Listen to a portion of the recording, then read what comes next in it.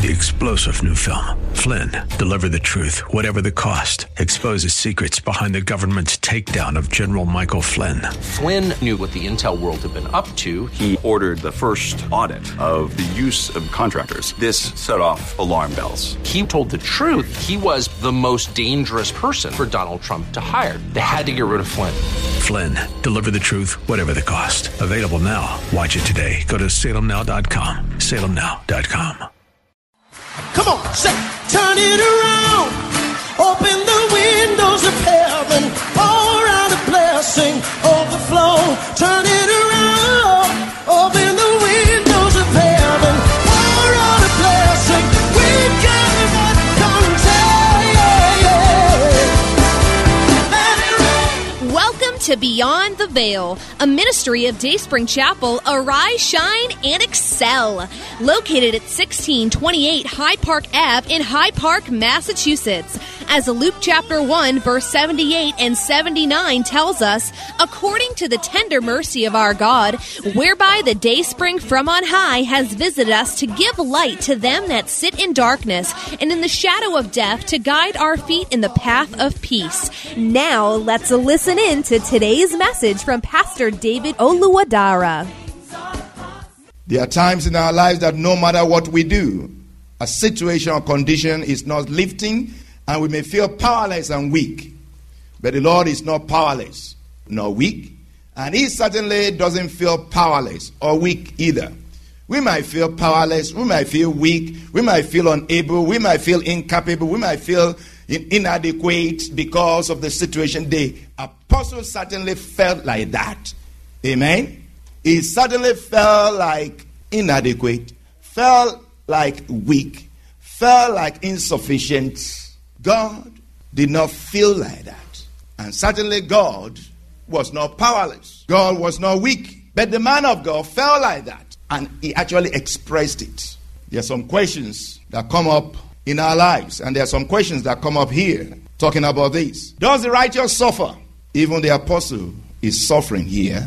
And the suffering won't go away. I believe that we all know that the righteous do suffer. The righteous don't just suffer, the righteous die. Amen? The righteous die then. The righteous die now. There are many who are dying for their faith, even now. While we are enjoying great peace in America, there are many who are being killed because they are Christians. They kill them, they torture them, they do all kinds of things to them because they are Christians for their faith. The account of Job is right before our eyes. He suffered. God permitted him to suffer in the hands of Satan. In this place also, interestingly, Paul was experiencing difficulty, suffering in the hands of Satan. A messenger of Satan to buffet me, he said. 2 Corinthians 12. The accounts of the early Christians also tell us that the righteous do suffer. James was killed. And Peter was put in prison to be killed.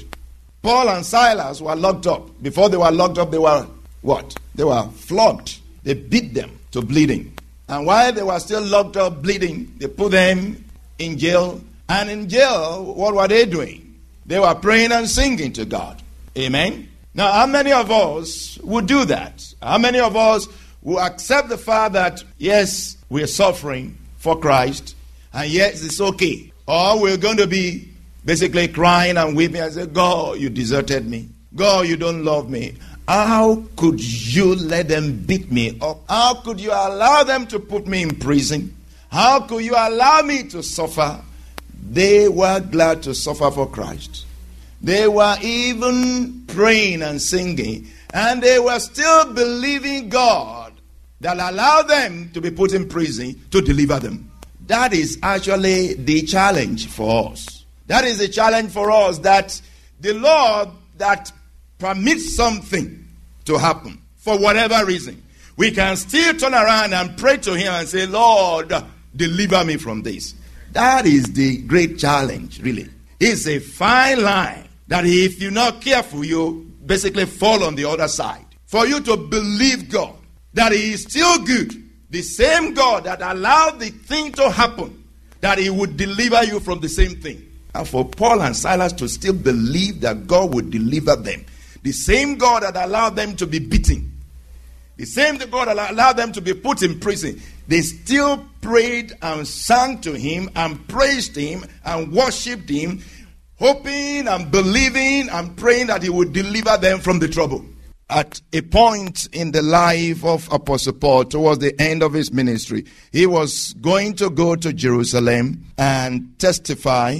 And there were revelations and prophecies and word of knowledge and whatever, telling him and telling everybody that it was not going to be good in Jerusalem, that they were going to beat him up. He was going to have imprisonment. They're going to imprison him. There will be a lot of trouble awaiting him in Jerusalem. And everybody was crying. All the brethren were crying. And he said to them, and basically what they were saying to him, don't go. This is what the Spirit of the Lord is saying, don't go. But he said what? Why are you breaking my heart? Why are you crying? I am going. And by the way, I'm ready not just to be put in prison, not just to be tortured. I'm ready to do what? To die. How many of us will be able to say that in the face of death, in the face of suffering? The scripture says you have not even resisted unto blood, trying to stand against sin, and you are weak. Jesus Christ resisted unto blood. He resisted the devil unto blood. He died. He said, you have not even died yet, and you are discouraged. My grace is sufficient for you, for my strength is made perfect in weakness. His strength is made perfect in my weakness. For when I am weak, then I am strong. May we be able to say that all the time in the name of Jesus. If for whatever reason God permits us to suffer or be exposed to such, is he still God? And I say that again. If for whatever reason God permits us to suffer or be exposed to such, is he still God? Oh wow, he's still God. Okay. Is he still good? Should we still believe him for deliverance? Should we still believe him for protection? Can we still continue to believe him for healing? Can we still continue to believe him for prosperity? Can we still continue to believe him for anything whatsoever? My grace is sufficient for you. I am with you, the Lord is saying. Remain with me. I am with you, the Lord was saying to Apostle Paul, and the Lord is saying to you, I am with you. My grace is sufficient for you. Remain with me. Abide in the place of my grace. The place of his grace is his house. The place of his grace is his presence. That's where you get grace. Amen. My grace is sufficient for you. Remain in the place of grace. I am with you. And because I'm with you, my grace is sufficient for you. Amen. Don't leave the place of grace. Because if you leave the place of grace, you're on your own. You're on your own. My grace is sufficient for you. Remain in the place of grace. Remain in my presence. Remain in my house. The house of the Lord is the place of grace and glory. Amen. My grace is sufficient for you means my presence is enough for you. My word, the word of grace, which is able to build you up and to give you an inheritance among those who are sanctified, is enough for you. And my spirit, the spirit of grace, is sufficient for you. I want to repeat that. My grace is sufficient for you means my presence is sufficient for you. My word, the word of grace, is sufficient for you. My spirit, the spirit of grace, is sufficient for you. Amen. We cannot do without him. We cannot do without his presence. We cannot do without his word. We cannot do without his spirit. Amen. If we remain with him, then we are in the place of grace, and his grace is sufficient for us. His grace is adequate. His grace is good enough. You don't have to add anything to it.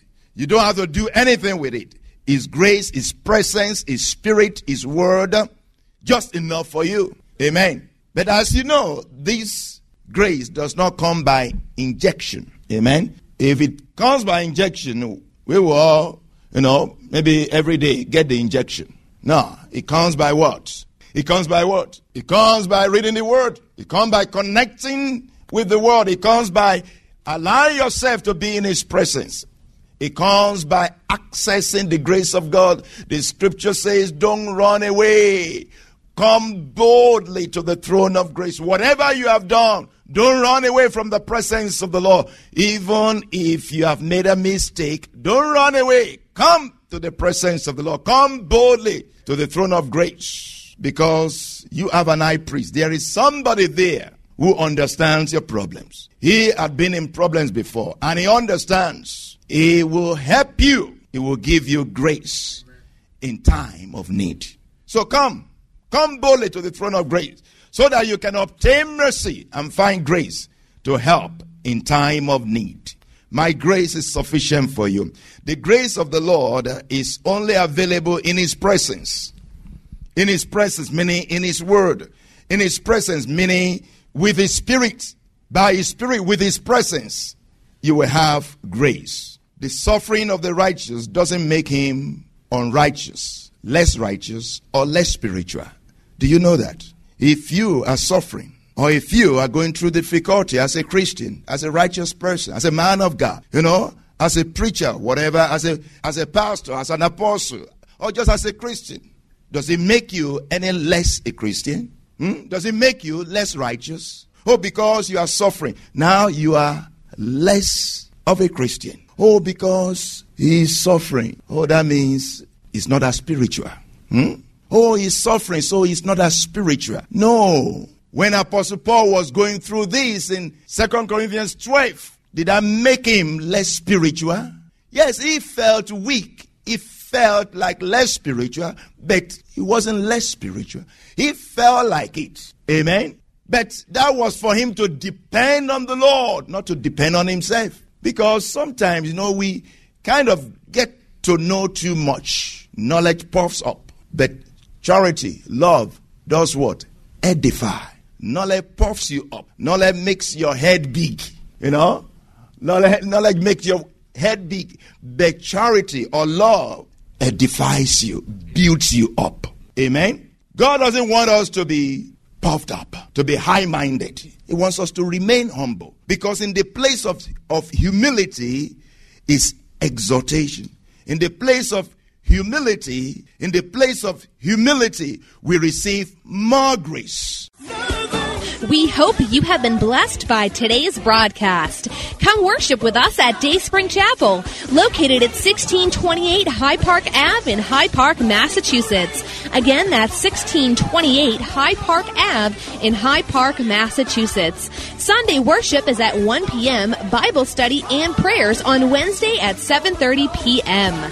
You may contact Pastor David for prayers or counseling at 857-266-0778. Again, that's 857-266-0778. Until tomorrow at this same time, Monday through Friday, arise, shine, and excel.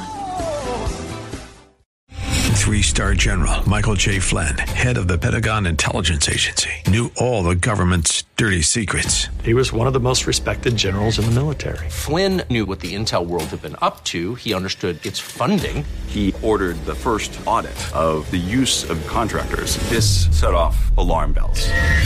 The explosive new documentary, Flynn, Deliver the Truth, Whatever the Cost, uncovers the facts behind this scandal. Flynn told the truth. He was the most dangerous person for Donald Trump to hire. I find out the worst enemy that I'm going to face in my life is right here in America. They took my assessment and they wanted me to change it. And I was like, I'm not changing it. They had to get rid of Flynn. With in-depth interviews, archival footage, and never-before-seen personal records of the man behind the headlines. I just felt like I was drowning. Flynn, Deliver the Truth, Whatever the Cost. Available now. Watch it today. Go to salemnow.com. salemnow.com.